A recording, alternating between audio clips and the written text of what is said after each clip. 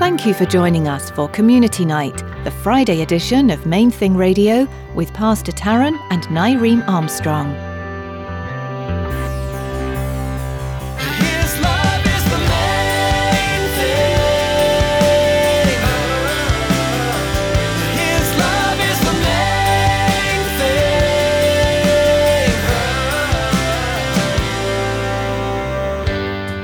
We cannot play both sides.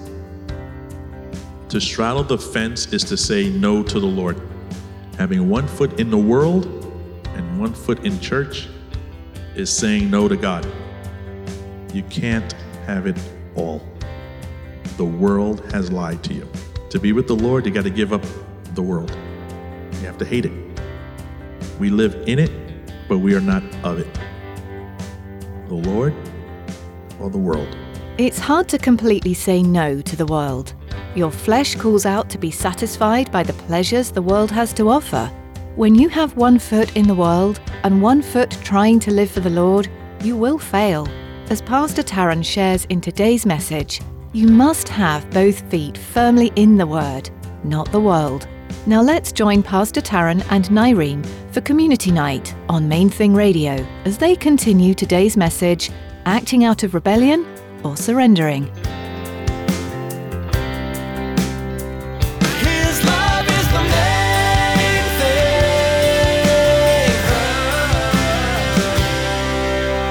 So what must I do to go to heaven? Admit you are a sinner and cannot save yourself. As it is written, no one is righteous, no, not one. No one understands, no one seeks for God. Romans 3:10 and 11. Believe on the Lord Jesus Christ as your sin bearer, the one who God punished in your place. So we will be seen in his eyes, the righteousness of Jesus Christ. The price we could not pay for the debt that we owed. Confess that Jesus Christ is Lord. Romans chapter 10, verse 9 and 10. Because if you confess with your mouth that Jesus Christ is Lord and believe in your heart that God has raised him from the dead, you will be saved. For with the heart one believes and is justified, and with the mouth one confesses and is saved.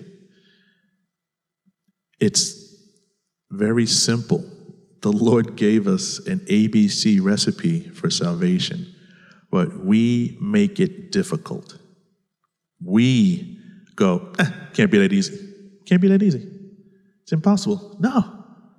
It's got to be something. I have to do something. I have to give something. I have to be something. When somebody gives you a gift, what do you do with it? You accept it. You open it. You enjoy it. It's a gift of salvation, a free gift. What sins does God not forgive? Matthew chapter 12, verse 31 and 32 says, Therefore I tell you, every sin and blasphemy will be forgiven people, but the blasphemy against the Spirit will not be forgiven. And whoever speaks a word against the Son of Man will be forgiven, but whoever speaks against the Holy Spirit will not be forgiven, either in this age or in the age to come. Refusing the Holy Spirit, refusing the free gift of salvation, and dying, that was the unforgivable sin. You can't come back after that. If you refuse Jesus Christ, you cannot accept him after you're dead. That's why we have this life right now, why we are living right now, today. Today is the day of salvation. If you don't know the Lord Jesus Christ as your Lord and personal Savior, please, I beg of you, I implore you to get to know the Lord. Open up his book, read, learn, See what he has done for you. This is not just a fairy tale. But a lot of people want to know, how much sin can I do and still go to heaven? You know, because I'm kind of like saved, but, you know, I want to, how much can I get away with? That's a human thinking. Romans chapter 6, verse 15 says, what then? Are we to sin because we are not under law, but under grace? By no means. And Romans 6:23 says, for the wages of sin is death, but the free gift of God is eternal life in Christ Jesus our Lord. We're not to say, okay, I'm saved, and let me go out there and do whatever I want because I'm good, I'm saved. I had that thinking when I was out there in the world. There were dangerous circumstances, and I was like, oh yeah, no, I'm good. I'm saved, I'm good. But I'm out there doing my dirt. And when out there doing that, we are making a mockery of our salvation. If I would have perished out there at that time, I would have been saved. But I would have been so shamed because I did nothing with the gift that the Lord gave me. There was no fruit. You know, it's like, okay, it's like sliding into heaven and putting the flames out on the back of my jacket, okay? Would be saved from the flames of hell, pretty much. In James 3:13 through 18, it says, who is wise and understanding among you? By his good conduct, let him show his works in the meekness of wisdom. But if you have bitter jealousy and selfish ambition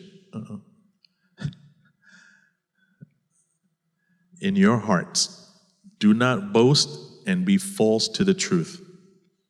This is not the wisdom that comes down from above, but is earthly, unspiritual, demonic. For where jealousy and selfish ambition exist, there will be disorder and every vile practice. But the wisdom from above is first pure, then peaceable, gentle, open to reason, full of mercy and good fruits, impartial and sincere. And a harvest of righteousness is sown in peace by those who make peace.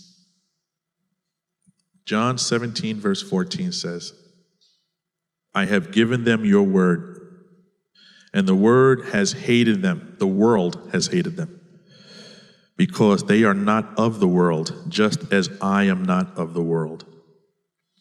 The world hates you because it hated Jesus first. The world, Satan tried to stop Jesus' birth from thousands of years ago. He's tried to stop the Jewish bloodline. He tried to stop.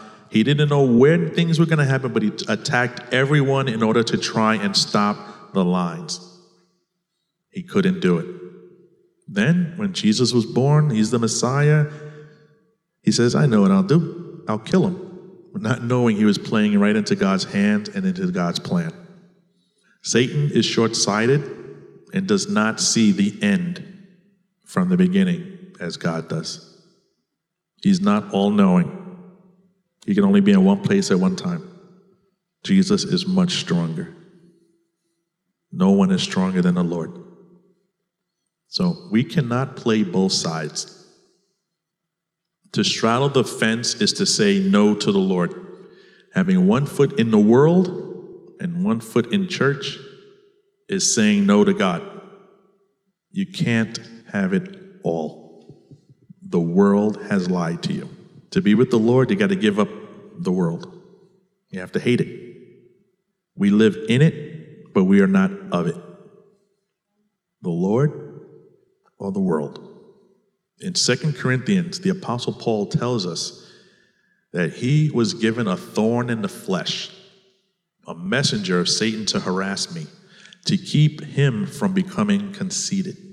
He does not elaborate on what that thorn was, but he states he pleaded with the Lord to remove it, According to Pastor Tony Evans, and my wife used earlier, a thorn is something or someone that painfully nags or irritates one's humanity on a continuous basis.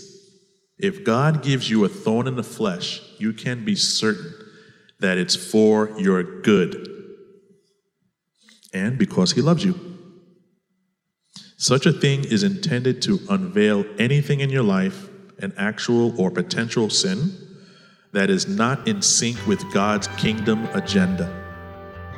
Your self-sufficient attitude stands in the way. He wants you to see Him as your all-sufficient God. His love is the main thing. His love is the main thing.